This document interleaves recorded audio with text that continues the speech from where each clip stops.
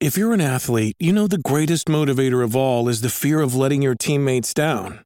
After all, a team is only as good as its weakest link. So you owe it to those wearing the same jersey as you to be your best every time you step on the field. That's why there's no vape in team. When you vape, you can expose your lungs to toxic chemicals that can damage your lungs. If you're a step behind, the team's a step behind.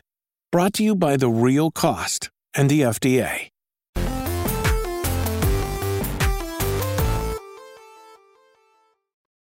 Yo, what's up? Welcome to Kinda Funny Games Daily for Thursday, August 18th, 2022.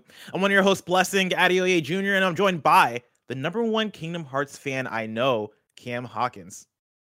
Happy to be here. And I want to say, I feel like I should be on the show more, not because of me, but because of news. Because the first time I was on the show, the Blizzard finally said something about the Blitzchung stuff. And then the second time, during the show, Sony announced that they acquired Bungie. And now, we were planning on talking about some other stuff, and now this Embracer Group stuff came out, and it's like, well, this is huge. Yeah, let me tell you, it's been fun because, recently I've taken over the helms of producing every episode of KFGD, and so it's been great because now I can go in the night before and plan ahead and figure out all right, we're gonna have Cam on, and it looks like the Soul Hackers 2 review embargo is up. Well, we're gonna make the headline and the main topic of the show, Soul Hackers 2, and talking about is it the next Persona? Talk about Cam's review, all that stuff.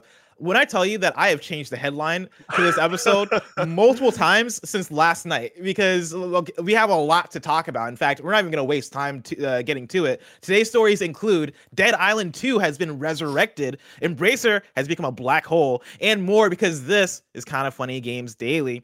Each and every weekday at 10 a.m. live right here on twitch.tv/KindaFunnyGames. We run you through the nerdy news you need to know about.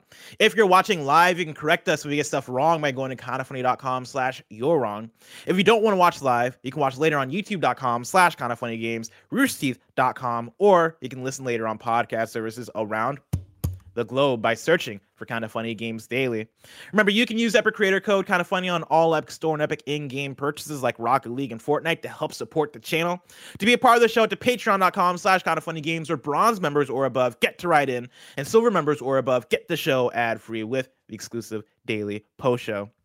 Housekeeping for you, a new Kinda Funny Games cast is up right now with a wild cast. It is me, it is Snowbike Mike, it is Barrett Courtney, and it is Janet Garcia. And it's a very special Kinda Feudy episode of the show. A lot of people have requested that we do something Kinda Feudy that is not locked onto the Patreon. And since Greg, Tim, Andy were out, nobody can stop me, I decided to do a full on episode with a big game of Kinda Feudy. And so go check that out if you've been wondering what all the hype is about. For me, it's one of my favorite episodes of the Gamescast because it's just a good old time. And also we talk about game impressions, of course. So we talk about Fortnite DBZ, we talk about Roller Drome review impressions, We Are OFK review impressions, and a whole lot more. It is a jam-packed episode, and you can catch that right now on youtube.com/KindaFunnyGames and on podcast services around the globe. And speaking of youtube.com/KindaFunnyGames, PS I Love You XOXO is recording a bit later today. And we're talking about what we want from PlayStation's next showcase. Of course, it's not been announced yet. This isn't a leak, or this isn't insider information or anything. We just know that it's probably going to happen because PlayStation's been doing a big showcase every single year.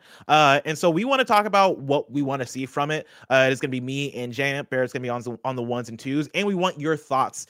So write into patreon.com/KindaFunnyGames. Let us know what games or announcements you'd like to see at PlayStation's next showcase, and we'll talk about your write-ins on the show. Thank you to our Patreon producers, Foggo Brady, Guy V, and The Saboteur. Today we're brought to you by Shopify and Uplift, but we'll tell you about that later. For now, let's begin with what is, and forever will be, the Roper Report. It's time for some news. We have 10 stories today. Holy shit, a baker's dozen. One of a very high news day. I know we've had higher news days than this, but this is, I feel like in the last couple years of KFGD, as we've been, finding our flow with the show, as we've been refining the show and all that stuff, it's rare to get in the double digits of news stories. And again, it happens because Cam Hawkins is here. Every time Cam comes through, we have a gigantic news day. But before we even hop into the news, Cam, I wanted to get through all the rigmarole because, again, a lot to talk about. But one, shout out to your shirt. I like your shirt, directed by Sam Raimi. Yeah, fantastic. Best Spider-Man film. I know that. Yeah, Spider-Man 2. Hey, how are you, Cam? Things are going good. Like I just getting some more work at IGN. That's great. The grind continues, but I'm can't complain. Can't complain. Nice. You reviewed Soul Hackers 2, and we'll talk about that in a bit. Is that your first review that you've done for IGN, or have you done I've done a few smaller ones, but this is like the first, like, what I feel like AAA, title that I'm obviously, like, I'm super happy to review any of the games that IGN offered to me. But this feels like different just because it's like a bigger game than the two that I've done before. I did Astria Ascending, which was like a JRPG, that like a kind of AA JRPG that came out last year, I think. And then Monarch, which was a new JRPG from the people that basically created Shin Megami Tensei. Is like they had like a new studio, and they're also the team. I don't know if it's the same team, but that studio's developing the Diofield Chronicle game that from Square Enix that's coming out next month. Yeah, that's so it's the same studio that's working on that. Hell yeah. Well, Cam, people should of course know you because you've been around, right? You've been on the show a few times before, and also you're on IGN. You've been on Unlocked. You've done quite a few spots on like shows and different things around the games media side of the industry. But for people who might not know somehow who Cam Hawkins is, who is Cam Hawkins? Oh man, I'm just a guy that loves video games and hopes to make it like full time in this industry. Just because I love talking about video games, I'm passionate about it. I'm still the Kind of Funny PAX Intersight champion. Obviously, because of COVID, there hasn't been time for that. But I was hoping those can come back this year, but it is what it is. I'll hold on to the trophy for another year. I'm a big Kingdom Hearts fan. I have a Kingdom Hearts podcast, Unlocking Kingdom Hearts, which is kind of like a book club podcast, but it's supposed to encourage people that like have always wanted to take a shot into Kingdom Hearts, but have felt overwhelmed by the amount of games and like the consistent criticism of its convolution in the story. And we have Jonathan Dornbush over at IGN, Alexa Ray Correa, who literally wrote a book on Kingdom Hearts, and Kevin Diaz, who's like a newbie from PlayStation Source. He's a newbie who's wanted to play the games, and we're just like, all right, let's do this podcast. Let's make it like digestible for people who are new to the series and always wanted to give it a shot, because the Xehanort Saga's over. We're getting Kingdom Hearts 4 soon, and that's super exciting as well. So yeah, I'm just a guy who loves video games. Hell yeah. Well, I'm excited to talk to you about video games because, again, there's a lot to talk about, starting with story number 1. Embracer Group acquires everything. This comes from Tom Warren at The Verge. Embracer Group has embarked on an acquisition spree today that includes limited run games, Tripwire Interactive, and the IP rights to Lord of the Rings and The Hobbit. There are 5 acquisitions in total today, alongside a 6th undisclosed deal for a company in the PC and console gaming space. The Lord of the Rings and Hobbit rights mean Embracer now has control over movies, video games, board games, merchandising, stage productions, and even theme park rights for the Tolkien fantasy franchises. Insane. This includes Amazon's very big and expansive take on Lord of the Rings that will debut on Prime Video on September 2nd. Embracer notes that it could even explore, quote, additional movies based on iconic characters such as Gandalf, Aragorn, Gollum, Galadriel, Eowyn. I'm not a Lord of the Rings guy. I don't know how to pronounce that one. Eowyn, and other characters from the literary works of J.R.R. Tolkien, end quote. Embracer is a huge publishing group that recently acquired big names like Tomb Raider, Deus Ex, and Thief, and already operates more than 100 studios, including Borderlands developer Gearbox, Saber Interactive, and THQ Nordic. Saudi Arabia recently bought a $1 billion stake in Embracer, around 8% of the company's shares. Embracer's addition of limited run games opens the door to more physical games across its studios and games, as limited run is well known for collector's editions, and it often enables smaller developers to be able to create physical copies of their games.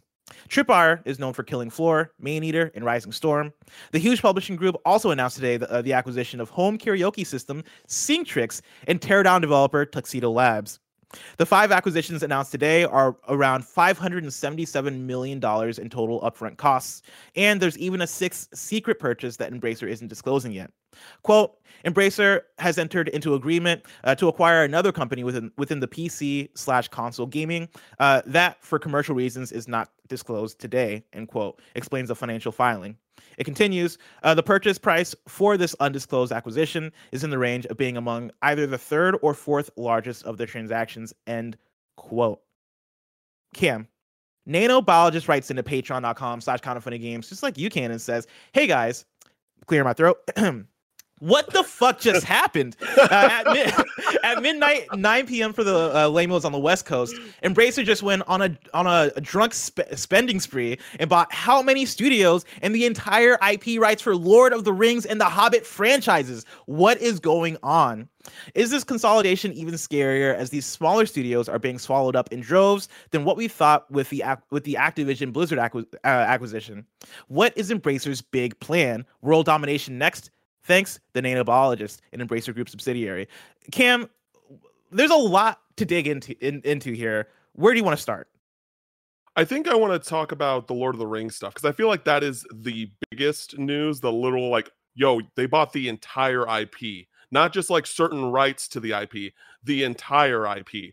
So like, it kind of gives me the same feelings of what Microsoft and PlayStation and Nintendo have been doing in recent years, and they're trying to broaden their horizons with their IP. They want to like implement things outside of video games with television shows. Like, you know, we got the Nintendo theme park from Universal, like other ways to expand and broaden their horizons, because gaming is like a much bigger thing now. So it's just like, okay, we should profit off of the popularity that gaming has gotten. Gaming's the biggest it's ever been. So like, I could see Embracer Group kind of sitting down, like the chairman or whoever was in charge of this, and be like, what's a big IP that we can get our hands on completely and do something similar? You know, because a lot of the other big IP aren't going anywhere. Marvel's with Disney, you know, DC is with Warner Brothers, Harry Potter is through a WB. You know, there's just so many big things that have already been taken, but Lord of the Rings is just kind of sitting there all nice and clean. So that makes sense to me. That's like kind of the mentality I have on it. What do you think, Bless? I mean, I think it makes sense from the fact that, like, as a big company, I'm sure any big company that is in entertainment would like to have Lord of the Rings, because Lord of the Rings is a huge thing, right? The article points out the Amazon show that is happening, right? And Lord of the Rings is one of those franchises that I think is just infinitely you can make products with. Right, it is a Harry Potter, it is a Marvel, it is a Star Wars. You can make Lord of the Rings products for days, and like they mentioned in the quote here, right? Like, you know, we can explore additional movies with iconic characters like Gandalf, Aragorn, Gollum, Galadriel, and like as the list goes on, I'm like, all right, I don't know some of these names, and that's on me because I've not seen Lord of the Rings. But the fact that what? Yeah, I don't want. That's not my type of thing. You don't need to. That's not my type of thing. Yes, you do. Long, yes, you do. I'm gonna take 9 hours out of my day to watch a trilogy. I'm not saying. And then another 10 hours to watch another trilogy. And they're just walking blessed. It's ridiculous. I'm not trying to find a ring. Gollum was over here like my precious, and I'm like, I get it. Like, here's the thing. I was Lord of the Rings hater too, for a long time, and I was visiting my family in England. Like, this is years ago, but the trilogy was already out and everything.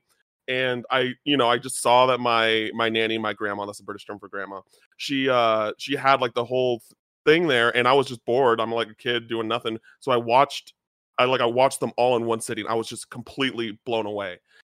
You should watch it. Like, you don't have to marathon it, just one by one, like give it time. For me, and I'm not even a Lord of the Rings hater. It's just the fact that I know myself. I am not a fantasy person. When it comes to high fantasy, like I didn't watch Game of Thrones for a similar reason, right? Like, okay, I know what it is, I know who it's for, but it takes a certain something on for a fantasy thing to get to me. Like, even The Witcher 3 is one of the most revered games of the last generation. That is a game that like I really had to sit down and kind of make myself play a bit, and I ended up enjoying it at the end of the day. But also, Witcher 3, which I acknowledge is one of the most fantastic games ever. Not one of my favorites because it is still what it is, right? It is fantasy. Harry Potter is another example of something that was able to get me in, but that required Hogwarts being this cool concept of a school, and like all the cool bits that makes Harry Potter cool in the fiction, right? To get me in. Like, there are loads of fantasy that I'm willing to get into, but yeah, when it's like, oh, we got orcs and hobbits and dragons and it's a lot deeper. Magic. It's a lot deeper than like something like Harry Potter, for sure. Yeah, but that said, right, like I definitely understand how much of a known quantity and a beloved quantity that Lord of the Rings is. And when I read through the names of, we can make a Gandalf movie, we can make an Aragorn movie, we can make a Gollum movie, I'm like, yeah, you probably can. I'm sure any of those are going to pop off and make high revenue for you. And so I think that makes sense that why they'd want to acquire Lord of the Rings. I think the crazier thing is the fact that Embracer Group, this, huge corporation that spawned from the ashes of THQ, that was formerly just called THQ Nordic, are the ones that now attain not just the video game rights, but the movie rights, the publishing rights, the book rights, I don't know about the books, but like all these different rights to this IP that is so much bigger than video games. Like, that's crazy. That's like if Ubisoft came out and were like, oh yeah, we acquired Star Wars or some shit like that, right? Like, this is fucking crazy. And to Nano's question of what is Embracer's big plan here, I think that's the question that all of us have been asking for the last however many years, as Embracer Group has just been acquiring studio after company, after game, after IP, after the I don't know if they have a plan. If I had a guess, I'm of two minds with this.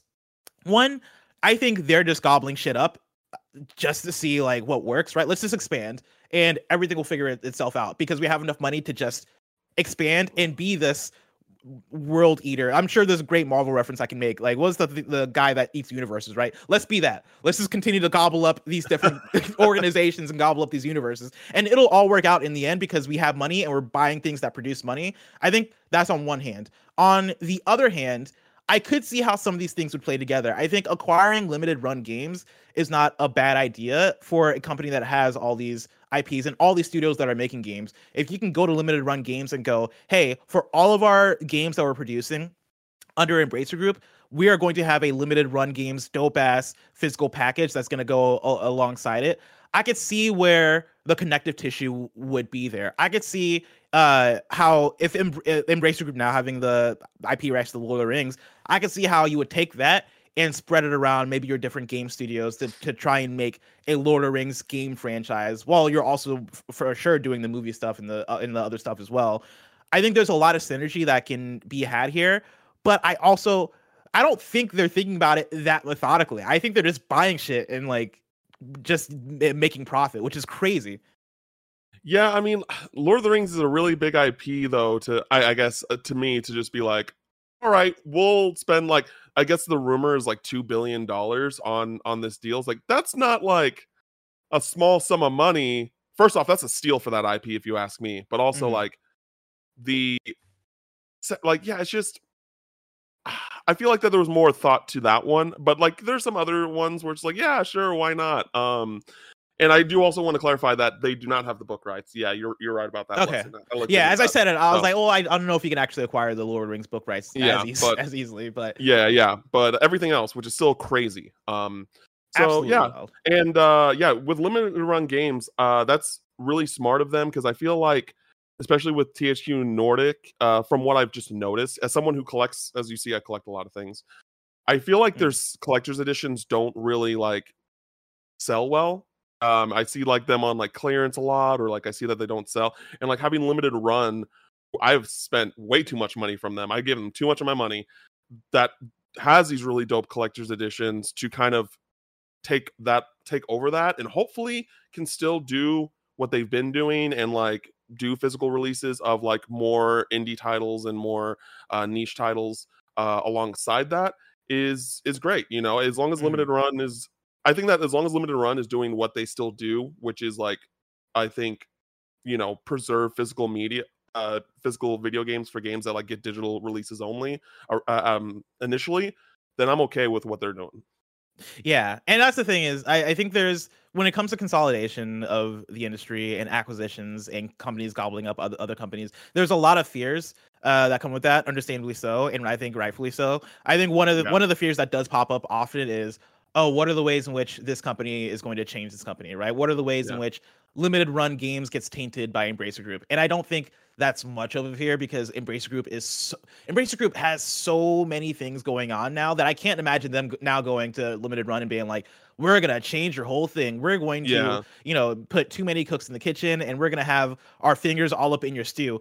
I don't think Embracer has the bandwidth for all that, while they have all these different companies and things going on below them. I think limited run games is probably going to run the same way limited run games has always run. But I wouldn't be surprised now if like they're able to do a bit more with I think access to funds from Embracer Group, and then also access to collaboration with other organizations that are below Embracer Group. I think that door is opened up, which might be beneficial. But going back to the fears of it, Embracer Group is they're a publisher, or I guess, or like parent company that I have fear of, because they've not produced consistent excellence by any means. Right? When we hear about a company being acquired by Embracer Group and that company then puts out games, it's always like, I feel like it's always in that AA like middling tier. You know, I'm trying to think of Embracer Group games. But you're right on the money with THQ Nordic, SpongeBob SquarePants, Battle for Bikini Bottom. Oh yeah, I was gonna say SpongeBob coming out, and like the Destroy All Humans remakes and shit.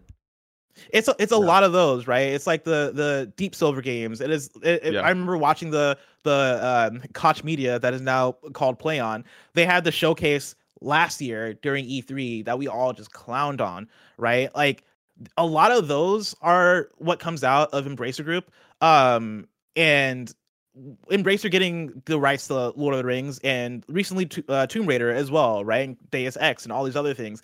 That doesn't automatically fill me with excitement. I'm like, okay, are these going to fall in line with what we traditionally get from Embracer Group? I think that's my immediate thought. But also, I also don't think they're going to ruin Crystal Dynamics. Like, it's that double-edged thing of like, I don't think they're going to ruin these studios by any means, but being acquired by Embracer Group doesn't mean that you're going to be lifted to excellence. No, I agree with you. I think at first I didn't agree with you, but then you kind of came back full circle on it. That like, I agree with you in the sense of like, I'm glad that those studios, the like Square, the former Square Western division, is now under a different umbrella, because Square wanted to get rid of them for a long time. They had ridiculous expectations for all those games, and they just didn't. They were not the right management for those studios. And I'm not saying Embracer Group will be, but there is this opportunity now for those studios to actually get the level of support that they need, in the sense of like expectations, because they release good games, like, you know, those Deus Ex, like, you know, while not a lot of people played Mankind Divided, it was still a good game. It's just like, I just don't think that it got the backing that it needed, and it didn't have like the namesakes like Marvel Guardians of the Galaxy or Tomb Raider to like back continue it up, to live. you know. So that makes sense.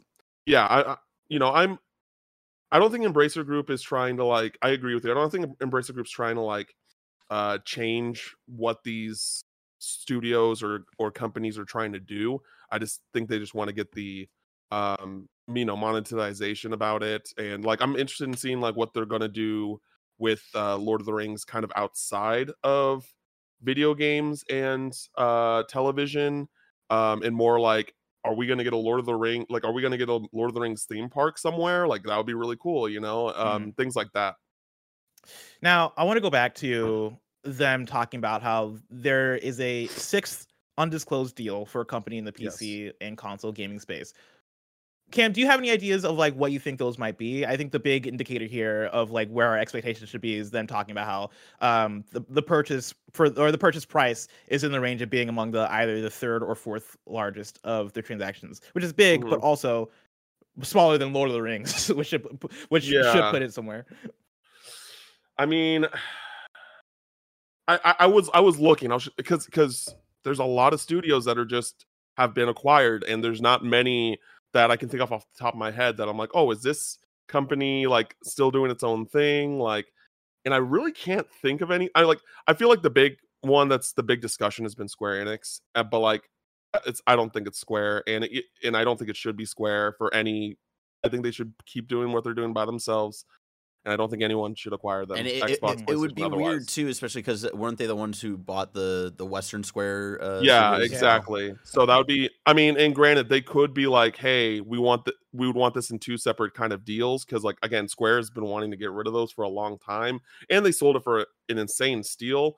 Yeah, I don't think it's Square, but I really can't think of anything personally. So my take on this is that I don't think we'd ever be able to predict what it is, because I don't think it's that big. I don't think it's a Square. Either. A lot of people in chat were like throwing out like Ubisoft and stuff, and it is not that, right? Like, again, they're talking about that would be the biggest purchase. 100%. Yeah, like the purchase again is in the range of being either the third or fourth largest. And in terms of the largest, right, we're talking about Lord of the Rings, and then they go on to talk about Limited Run, Tripwire, right, like Tuxedo Labs, who did Teardown, Scenetrix, the karaoke. And we're talking about third or fourth largest, then it is something small. Right, it is something that is probably under the radar, and for Embracer, who will gobble up anybody that just knocks on the door and goes, "Hey, do you have money?" We're not going to predict this, right? Like nobody, it's going to be one that they announce, and everybody goes, "Oh, okay, cool." Yeah, like it's not going to be a big acquisition. This one. Yeah, like if I'm thinking of like a smaller studio that like if I like was in charge and I was like, oh, I would want these people under my wing because they make quality games and they're well recognized in their space. It'd be like Yacht Club. Like Yacht Club games would be small, but like still big enough where I'm just like, yeah, these guys make incredible. Like I still see like Shovel Knight as kind of like the face of indies, like in this modern age. And so like for me, Shovel Knight has amiibos. You know what I mean? Like it's just, I think that property and like the other IPs that Mina the Hollower looks great, and like just the creativity that Yacht Club is doing, that would be like something that's smaller around that. I feel like what would be the size of this deal, that would be, I think, a huge get. But also I can totally see Yacht Club being that kind of studio being like, nope, we want to stay independent, we want to do our own thing. So yeah, I'm curious to see what it is. But speaking of Embracer Group, story number 2, Embracer seemingly confirms that KOTOR remake is switching developers. This is Tom Ivan at Video Games Chronicle. Embracer Group may have confirmed that the upcoming Star Wars Knights of the Old Republic remake has switched developers. Bloomberg claimed last month that developer Aspyr Media has stopped working on the game and that the future of the title was up in the air. Embracer had confirmed in May that Aspyr parent company Saber Interactive was also working on the game, and some of Bloomberg's sources said they believed it was possible Saber had taken over the development of the project entirely. While not mentioning the title by name, on Thursday, Embracer confirmed that one of its big upcoming releases had changed developers. Quote, "One of the group's AAA projects has transitioned to another studio within the group," the company said. Quote, "This was done to ensure the quality bar is where we need it to be for the title. We are not expecting any material delays for the title based on this transition," end quote. And we can all assume that the title is Star Wars Knights of the Old Republic remake, as was reported a while ago. So there you go. It's a fun tidbit for you. I believe that was part of the same exact Embracer Group calls. But continue on with the Embracer conversation. Story number 3, another huge headline, one that almost became the headline of the show until this Embracer Group thing happened. Dead Island 2 is back from the dead. This comes from Victoria Kennedy at Eurogamer. A set of images from Dead Island 2 and the game's apparent release date have leaked online. A new listing, which has since seen key details removed, was spotted on Amazon last night, with the release date slated to be February 3rd, 2023. Right in time for my 28th, bless. Oh hell yeah! You played Dead Island 2 on your 28th? On my birthday. Yeah, let's go. Let's fucking go. As shared by Wario64, the listing also included story details about the upcoming game. It will reportedly take place in Los Angeles, quote, "from the verdant suburbia of Beverly Hills to the quirky promenade of Venice Beach," end quote. Per the listing, the City of Angels has been stained with horror, with the area now in quarantine following a deadly virus outbreak that has turned residents into zombies. As a result of all this chaos, the military has fled the city. As luck would have it, however, you, the player, may have been bitten and subsequently infected, but you are resistant to the rampant pathogen. As such, you have to harness your inner zombie and kick some serious butt in the most chaotic of environments. There will reportedly be 6 characters for you to choose from, each with fully customizable abilities to become the ultimate zombie slayer. Quote, "Survive, evolve, save the world, just another day in LA," end quote. Cameron, this is fucking wild news. Dead Island 2 is back from the dead. How do you feel about it? I just love the kind of pitch for that game. It's just like, oh, you're infected, but it's slower, so you're gonna kill zombies with the time that you have left. But yeah, I think that I liked Dead Island 1. Like, I mean, it definitely had its problems, but like, it was a fun game. It's a fun game to play with friends. And I think at this point, with how long that this game has been in development and like on and off and things like that, it's just, is it going to kind of meet today's basic standards of like a AAA kind of game. So I mean, it looks cool. Like I feel like I need to get some gameplay. Like I need to see like it go play in motion to get a better idea of whether or not this is like gonna be worth it in the end. Like I'm definitely willing to try it out just in general because it's Dead Island, but yeah, it's just a lot of kind of like there's a lot of lack of information right now for me. You mentioned it living up to the standards of a AAA game today. One of the things that blew me away with this new story also is that the Amazon listing for next gen or current gen versions has it at $70, which blows my mind. The fact that like Dead Island 2, a game that was announced 7 years ago, a game that was announced forever ago, that when that game was announced, nowhere in the discussions were they like, oh yeah, we're gonna put this out for $70. The fact that game bided its time so much that it can come out possibly for $70. The audacity, crazy. The audacity to come out for $70 is fucking wild. But yeah, no, I think you're spot on in terms of, can this game live up? I think the only thing that gives me hope and any excitement is that I just played Dying Light 2 earlier this year, and I really, really dug Dying Light 2, and that's practically Dead Island, right? Like if they can make that type of game, then I think it could be promising. The question is, can they make that type of game, or is it going to feel like something that is stuck in the past, especially when you don't have the locomotion of something like Dying Light that really gives it the, I think, fun action and fast pace that really makes that game shine. What is Dead Island 2 going to do to separate itself, especially when, as you read through the description of the game, it's like, oh, this sounds like every other zombie game. Like even Dying Light 2 had the same thing of you're infected, but that gives you superpowers against the zombies, right? Like that's the exact same premise that they have in this game. And so I'm curious to see if it separates itself. Absolutely wild that it, after so many years of silence, this is how we get its reemergence and its announcement of a release date. But also, I'm sure this is meant to appear at Gamescom opening night live, and so I'm sure we'll see the actual trailer there on on Tuesday, when that goes live for everyone. And also, I also want to give a shout out to Jeff Keighley, because I'm sure his plan was, hey, let's fake him out with Goat Simulator 3. Like, I don't know what the conversations were, if there was any conversation between Goat Simulator 3 and the Dead Island 2 team of, hey, what if we faked it out, right? What if you guys did a fucking Dead Island 2 trailer at Summer Game Fest Live and then followed that up with the actual Dead Island 2 at Gamescom Opening Night Live? That is genius. I don't know if his conversations actually went that way, but if they did, that is a great idea. And sorry, Jeff Keighley, that it leaked all over the place. Really quick, someone pointed out in the chat, and this is now messing with me on a whole other level, right? Not the $70 for a PS4 version of the game. Not that the fact that this, this. Wait, you said PS4 version? It's the PS4 Day One edition is up for $70. So I imagine it's not the like basic edition. It's going to be like the you get some extra goodies or whatever for the Day One edition, right? None of that. Someone pointed out in chat, it doesn't even take place on an island. LA isn't an island. That's really funny. Why is this called Dead Island 2? Why? That's actually really funny. I did not think about that. I mean, maybe there's an earthquake. Maybe it finally happened. The big one. It hit, and the whole state of California separated. Hey, it was going to happen sooner or later.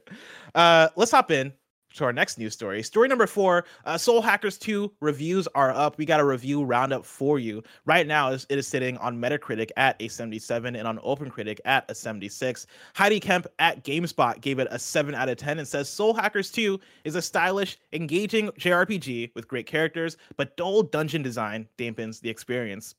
Diego Arguella at Game Informer gave it a 6.5 out of 10 and says, throughout the 30 hours it took to hit credits, I kept trying to latch onto the elements that work. Soul Hackers 2's saving grace lies in its main characters, each with a distinct personality that often clashes with the rest. Witnessing the group's growth by putting their differences aside and opening themselves up to camaraderie was a joy. And then Chris Carter at Destructoid gave it an 8.5 out of 10 and says, I wandered into Soul Hackers 2 expecting a general sense of quality from Atlus and ended up getting sucked into its world. While dungeon design can feel samey at times, it's not enough to distract from the flashiness of the game as a whole. As usual, Atlus really nails the details. It was fun to hang out with this crew and see where things went. Now, Cam, you were the IGN reviewer for Soul Hackers 2. What did you give it, and what are your thoughts? Yeah, I give it a 7 out of 10. I think that, I love Atlas games. I know that, bless you and Barrett are like the main Atlas people at Kind of Funny. And I've played many Atlas games, and while I think, this is a good game, I gave it a good game. I think this is by far their worst game, the worst game I've played of theirs. Wow. That's not saying it's bad. I just think that it is the weakest one.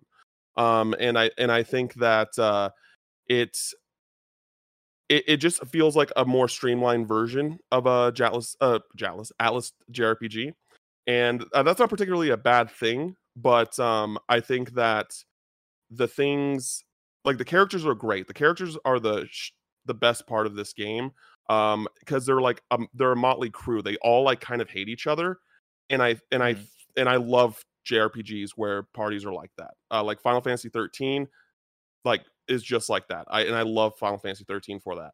And so I think that when it comes to the general dungeon design is just so bland. Like, if you play, for those that have played Tokyo Mirage Sessions, like the puzzles and the design in the dungeons were so good, and I felt like so satisfied once I finally like got to the top of a dungeon or got to the end of the dungeon.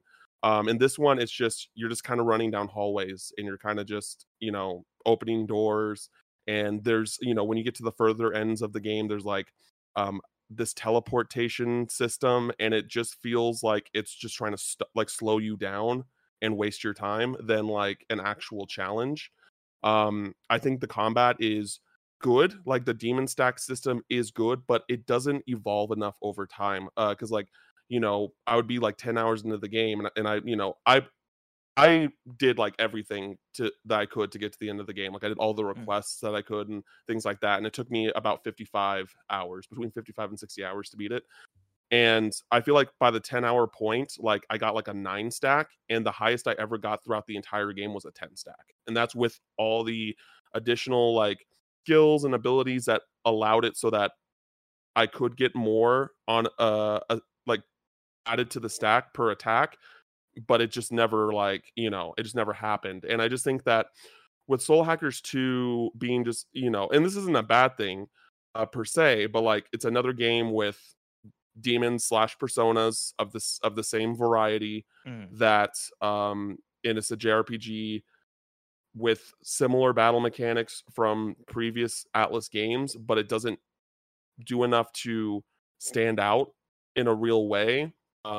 It just kind of lacks there. And again, like, there's things in the story that I do like a lot. And again, I think the characters are great, but in general, it's just it's good. It's good. It's worth playing. I think it's worth playing. I would play it again. It's just, when you have such a high quality of Atlas games over time, it's just, it can be a little disappointing. Yeah, and that was kind of the takeaways that I had during the preview period, where both me and Barrett playing through the game. And Barrett, I don't know if you continue playing through the game. I'll ask you in a second. But like, when I was playing, I came away from it being like, oh, this is okay. Like, there are enjoyable things about it. I thought some of the plot elements and story elements were intriguing, and I could see myself wanting to see where that story went. But yeah, like you say, right, the combat is very much the Persona / Atlas / Shin Megami Tensei combat that very well, right? And that comes with, oh yeah, you're catching the same demons, you are talking to them, or like, this game has a slightly tweaked version of the way you collect demons, right? But you're collecting them, and you're seeing Jack Frost, you're seeing like a lot of the same demons that you see in the other games. And I won't say it's a if you played one, you played them all situation, but it is as soon as the game kind of starts, you kind of know where the combat system is going to go, right? You can kind of imagine it.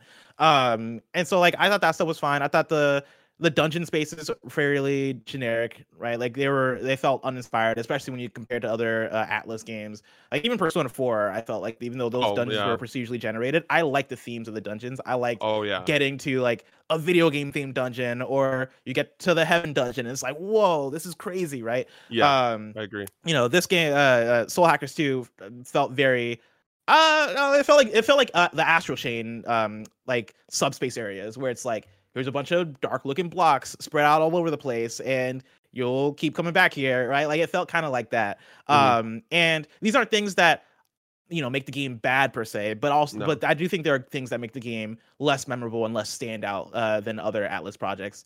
Barrett, though, did you get to play more? Yeah, I put in a couple more hours after the preview embargo had gone up, and Hold I on, think Barrett, I might need to pause you because I'm getting a call from one Greg Miller, and I want to know what he's calling great. about. Greg, you're on Kind of Funny Games Daily. What's up? Talk about the Avengers news. Wait, say that again. Sorry. The Winter Soldier. Talk about the Avengers news. No, I didn't talk about the Avengers news. What's up with the You Avengers gotta news? look at the Avengers. Jen's yelling at me. We're at the beach right now, but you gotta look at the Avengers news. They're bringing the Winter Soldier's real. They're bringing the cloning labs. Wait, they're bringing the cloning. Is that the one that Fran broke into? Yes, it is. Oh my god. Nice. I'm looking it up as we speak. Have you gotten to check out what are the details? What's up with Winter Soldier? He's coming out later or whatever, but update 2.6 is coming in September. It's going to have this new war zone called No Rest for the Wicked, right? So that'll be Monica. Greg, hang up. It's vacation time. yeah. It's vacation. Okay, I got to go, but you'll see it soon enough. You go see it, all right? All right, thank you, Greg. That was amazing. That was Greg for sure. That was Greg. Yeah. I can't believe he's on a beach Now, thinking about Marvel's Avengers. It should be the happiest days of his life. He's on vacation right now. with his I'm family. gonna speak for Greg because I like Marvel's Avengers. Obviously, has problems, but I played the Black Panther expansion when it came out. I keep tabs on that game, and so like Winter Soldier's cool. That's it. Like it may be similar to like Captain America because that makes sense, but I don't know. Like that's cool. I feel like that was something that I wouldn't. I thought we were gonna get She-Hulk next, right? Because that was gonna get leaked. That was like leaked, right? But Winter Soldier's cool. Like it's something. It's better than like another Thor or She-Hulk. We're gonna get. I don't think we're gonna get another Hulk, but it's just like it's another Hulk. Like something more variety in the sense of the heroes that you can choose from. So that's exciting.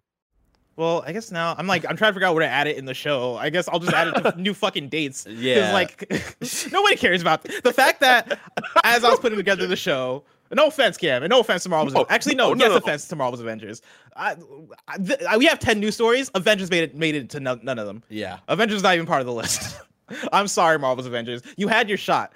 Okay, cool. Bucky's in here. I guess that's the freshest character you've added since all the other characters have been clones of other characters. Because they added She-Hulk, who's just Hulk. They added the other Hawkeye. They added the other Thor. Yeah. It's like, thanks. All you guys got are clones. So I guess Bucky is a bit fresh comparatively, but he's probably just gonna play like Captain America anyway. Really quick, to bring the show back before Greg derailed it on a beach on vacation. I have nothing more really to add to Soul Hackers 2 other than I probably wouldn't have put as much time as I did into it, Blessing, if I didn't get it working on the Steam Deck. And that's and I think that's what we were talking about in the previews of it. Scratches that Atlas JRPG itch, but nothing more really. And it's interesting that you say the characters are a highlight, Cam, because I don't know. They felt almost like kind of flat nothingness to me. It was more just the dungeon crawling and stuff like that. How far did you get? Like 10 hours in. Oh yeah, it does take a while, I would say, for them to get to the real meat of their characters, I would say. Yeah, but with those first 10 hours with like nothing impressionable still happening to me, where it's like in the first 2 hours of Persona 5 and the first couple of hours of Persona 4 and 3, like you're getting hooked on stuff with characters, and even SMT 5, which Blessing and I weren't a huge that wasn't our style of Atlas JRPG that we preferred, but there's still something in there that like interested me more than this. But I just pretty much just wanted to say it does work on the Steam Deck. It does run well. There's definitely some when you get it running on whatever the different Proton version that I've been using to get it to run, there are some assets missing, but it's nothing like major. It's like the teleporting things in the dungeon that you can use to teleport back to the entrance of a dungeon. Like those are just like not there for whatever reason, but that's pretty much it. Wait, you said they're not there? You get that ability. He's talking about in the Proton, in like the version he's running on Steam Deck. Yeah, the literal like asset isn't there on Steam Deck. Like it that's weird. That's funny. Yeah, so that's like some emulator type shit. That's like when I when I'm playing Donkey Kong and the fucking like bottle caps are missing, and I'm like, how am I supposed to teleport? So pretty much, like, if you're an Atlas fan and you're just like waiting for the next big release and you want that Atlas itch, like I think it might be worth the pickup, especially if you can play it portably. Also, I am being corrected that they did add characters like Black Panther and Spider-Man to Marvel. I mean, but wasn't Spider-Man kind of like whatever too, though? Bless. Yeah, everybody knows that Marvel's Avengers Spider-Man is everybody's favorite version of Spider-Man to play in a video game. It's not like we've had 100 better Spider-Man to play in a video game. Fuck Marvel's Avengers, man. I'm tired of that game. All right, Greg Mo's not here to stop me anymore. I can't. Listen, when that game first was coming out, we had previews, and I was honest in my preview. I was like, oh, this game kind of sucks. Everybody got mad at me. Everybody were like, "Oh, Blessing's nitpicking. He's being too critical." Look at you now. How many of you guys are still playing Marvel's Avengers aside from Greg Miller? Get the fuck out of here with this game. Story number 5. Final Fantasy producer Naoki Yoshida says the series is struggling. This comes from CC Zhang at Kotaku. Final Fantasy XVI's producer Naoki Yoshida was very candid about the current state of Final Fantasy. In a recent interview with Inverse, he said that the long-running RPG series was not very adaptable to sea changes in the gaming industry. Quote, in terms of whether Final Fantasy is successfully adapting to industry trends, I believe the series is currently struggling, Yoshida said. We're now at a point where we receive a wide variety of requests regarding the direction of our game design, end quote. Yoshida seems to be trying to set realistic expectations for the series, which he's previously done to explain the lack of Final Fantasy XVI updates. Quote, to be honest, it'd be impossible to satisfy all those requests with a single title. My current impression is that all we can really do is create multiple games and continue creating the best that we can at any given time, Yoshida told Inverse. But he wasn't all doom and gloom about Final Fantasy. He spoke positively about Final Fantasy XIV's potential longevity as a live service game. Quote, I want to keep making sure that Final Fantasy XIV will be fondly remembered by many as a fun game that gave them the best gaming experience. I also want to make sure that it will remain in operation for decades to come. And decades. Decades. Could you imagine Final Fantasy XIV being around in 2042? Look at World of Warcraft. Like, yeah, because like that's the thing. Like, Final Fantasy XIV is like, I mean, obviously, like World of Warcraft is just like iconic. Like, come on, like, but like, they're like Final Fantasy XIV is on that level now, like of popularity. Like, it just is like it's continuously like dishing out great expansions, continuous updates that matter, like to the story or to like the game itself. Like, it's a phenomenal MMO. Like, you know, it's kind of like, you know, as a Final Fantasy game, like it's one of the best ones because it has Final Fantasy in its title, but like it really is like just a top tier game. So yeah.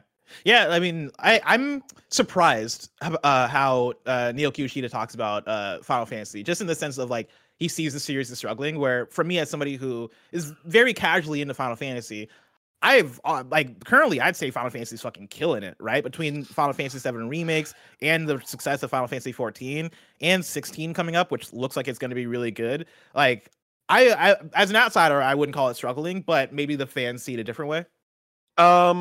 It's, as someone who's a big, you know, Square Enix person, it's, I don't fully agree with what he's saying, but I can get a certain aspect of what he's saying.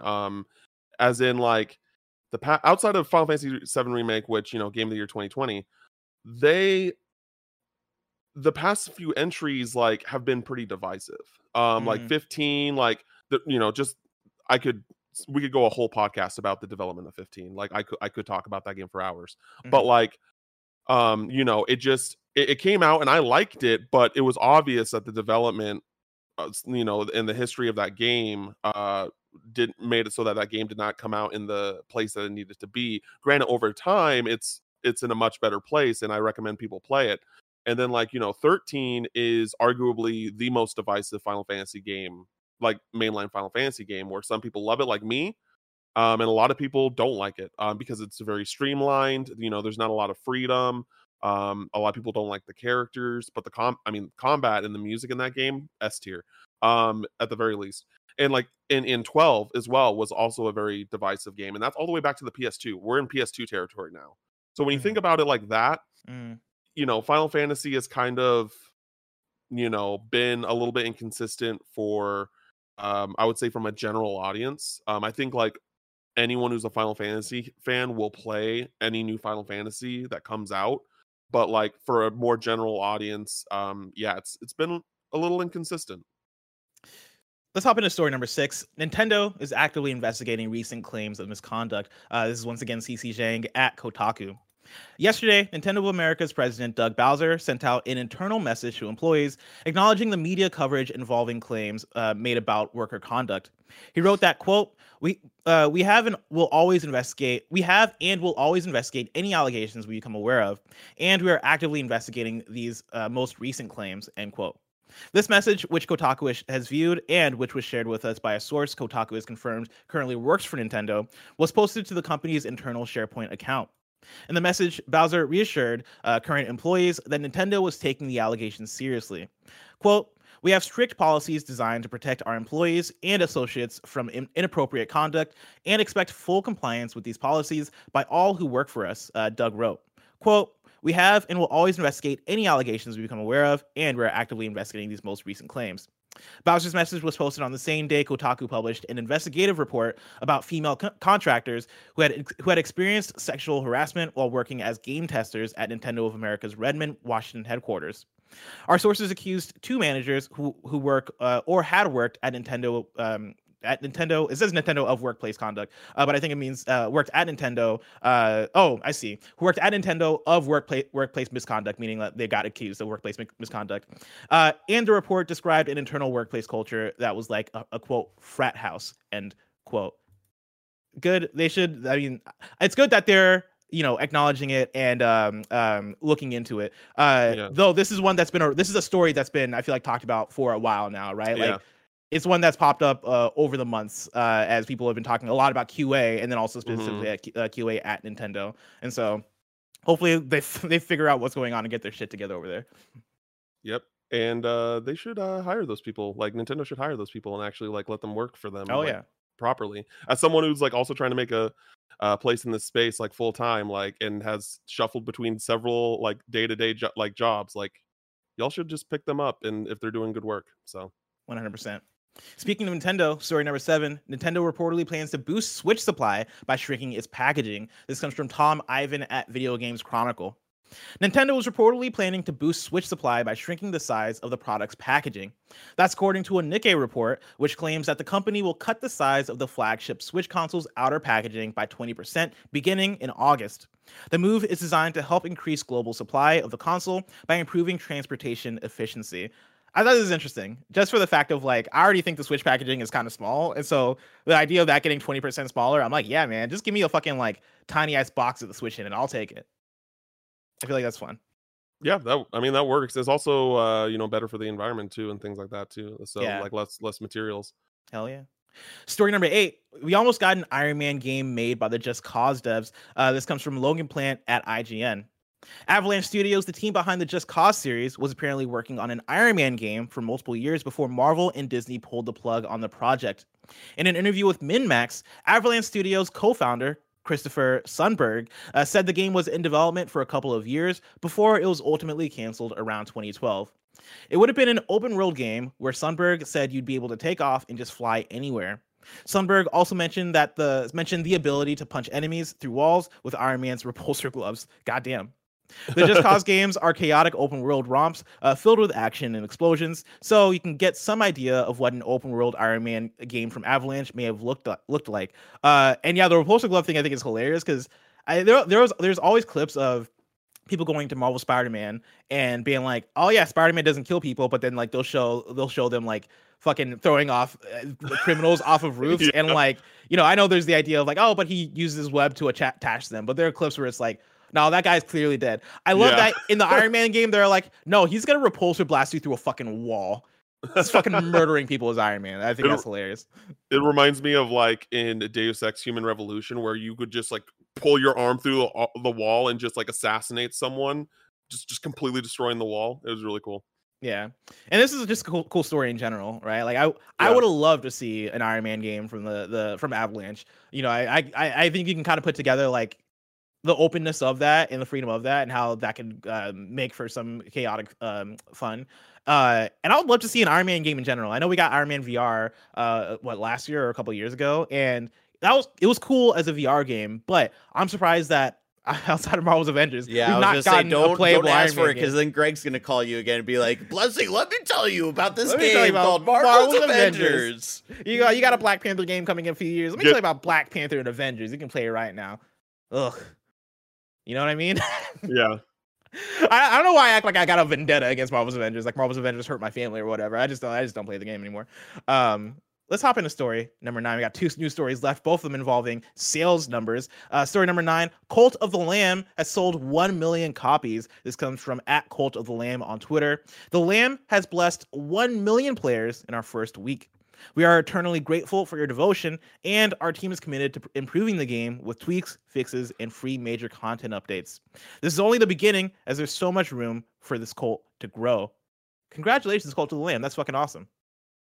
Have you gotten to check it out, Cam? I haven't yet. I want to play it. I just haven't gotten the time. I've been reviewing Soul Hackers 2. That has been my life for the past 3 weeks. As someone, who has a day job, I'm like, I got to do this, and then I got to play 5 hours of Soul Hackers 2 at least. So yeah. When you're playing through a JRPG, that becomes the whole, like, all your attention. Yeah. Last month I did reviews of Live Alive, As Dusk Falls, and Stray at the same time. And when I tell you that, like, I had to like take a week off from Live Alive is basically how, right? I was like, all right, I just gotta put this down because Live Alive was demanding all my attention. But yeah, no, reviewing JRPGs is no joke, especially an Atlas one that will take you like 50 hours to get through. And so I totally understand that. But you should get around to it sometime because the game's pretty cool. Final news story. Story number 10. Elden Ring has shipped 16.6 million copies as of June. This is from Nibel via GameBiz.jp. Elden Ring has shipped 16.6 million copies worldwide since the end of June, according to Bandai Namco's most recent sales reports. And to be clear, right, that is by the end of June, or I guess, yeah, as of the end of June, right? Like that's when those numbers are from. So it's now exceeded way beyond 16.6 million copies. You got to imagine, but even that is a wild number. 16.6 million, like insane. And compared, I had a tweet pulled up from Benji, right, where he talks about how, yeah, if you want to compare that to other Souls games, Dark Souls 3 sold 10 million in 4 years, and Sekiro sold 5 million in a year and 4 months, right? That is compared to Elden Ring selling 16.6 in 4 months. Absolutely insane numbers. Good on you, Elden Ring. Cam, I can't wait to see when the next From Software game releases and what those sales numbers are like, but that release is just so far away. If I want to know what's coming out to Mom and Grab shops today, where would I look? You would go to the official list of upcoming software across each and every platform as listed by the Kinda Funny Games Daily Show host each and every weekday. Yeah. And before we get to out today, I want to let people know about patreon.com/kindafunnygames, where you can go and get the show ad free. And speaking of ads, let us tell you about our sponsors. This episode is brought to you by Shopify, who powers all of the merch on kindafunny.com/store. Shopify is the all-in-one commerce platform to start, run, and grow your business. Shopify gives entrepreneurs the resources once reserved for big business, so upstarts, startups, and established businesses alike can sell everywhere. Shopify powers millions of businesses from first sale to full scale, including Kinda Funny and Rooster Teeth. Shopify has thousands of integrations and third-party apps, from on-demand printing to accounting to advanced chatbots and beyond. I love how Shopify has the tools and resources that make it easy for any business to succeed, from down the street to around the globe. Go to shopify.com/KFgames, that's all lowercase, for a free 14-day trial and get full access to Shopify's entire suite of features. Again, that is shopify.com/KFgames. Grow your business with Shopify today. Go to shopify.com/KFgames right now. Shopify.com/KFgames. Now, Andy, take it away. Shout out to Uplift for sponsoring this episode. I've been using my Uplift desk for well over a year now. I love the thing so much I decided to write a rap song for them. The build quality is real good. It's made of real high quality wood. They didn't ask for it, I just did it anyway. Getting my Uplift desk immediately improved my mood. Whenever I'm on shows, I'm standing up, I'm feeling a lot more energetic. And also I kind of feel like I was just maybe creating some bad habits sitting down at a desk all day. I would move my legs up, I'd sit underneath my legs on my chair, and eventually all that stuff just created really bad back pain for me. Choose from laminate, whiteboard, bamboo, solid wood, butcher block, or even custom solid wood or laminate options. Uplift Desk won New York Times Wirecutter's Best Standing Desk from 2019 to 2022. And while I'm at it, I'm just going to give them an award as well. Best standing desk that I use in my bedroom from when they sent it to me until now. Uplift Desk have a 15-year warranty. They ship the same day you order with free shipping and free return shipping. So if you've been feeling the effects of sitting at a desk for 8 hours a day, maybe you want some more energy in your life, maybe you want to do squats in the middle of a Zoom call or something, uplift your life. Go to kindafunny.com/uplift. Out today, we got RPG Time, The Legend of Wright for PS4 and Switch, Thymesia for PC, PS5, Xbox Series X and S. We Are OFK for PC, PS4, PS5, and Switch. Of course, we talked about that on Kinda Funny Gamescast. We want some review impressions. We got Smash Boats Waterlogged Edition for Xbox One and Xbox Series X. Curse to Golf, that is out on everything. And that game is getting incredible reviews. And that's one that I got sitting on my Steam Deck right now. I can't wait to jump into it. Yeah. No, I was just gonna say, yeah, I heard good things about that at PAX East when I went to PAX East this year. So, have you gotten to check it out yet? No, I haven't. No. Yeah, it's one that I'm really excited to get into. Expedition Agartha for PC, Teacup for mobile, and then Zookeeper is out today for PC. New days for you: Ghostbusters Spirit Unleashed, the 4v1 Hunt or Haunt asymmetrical multiplayer game from Friday the 13th developers Ilphonic comes out on Tuesday, October 18th, 2022 on PC via Epic Game Store, PS4, PS5, Xbox Series X, and Xbox One. And remember, that's the one featuring the one, the only Greg fucking Miller. So get hyped for that.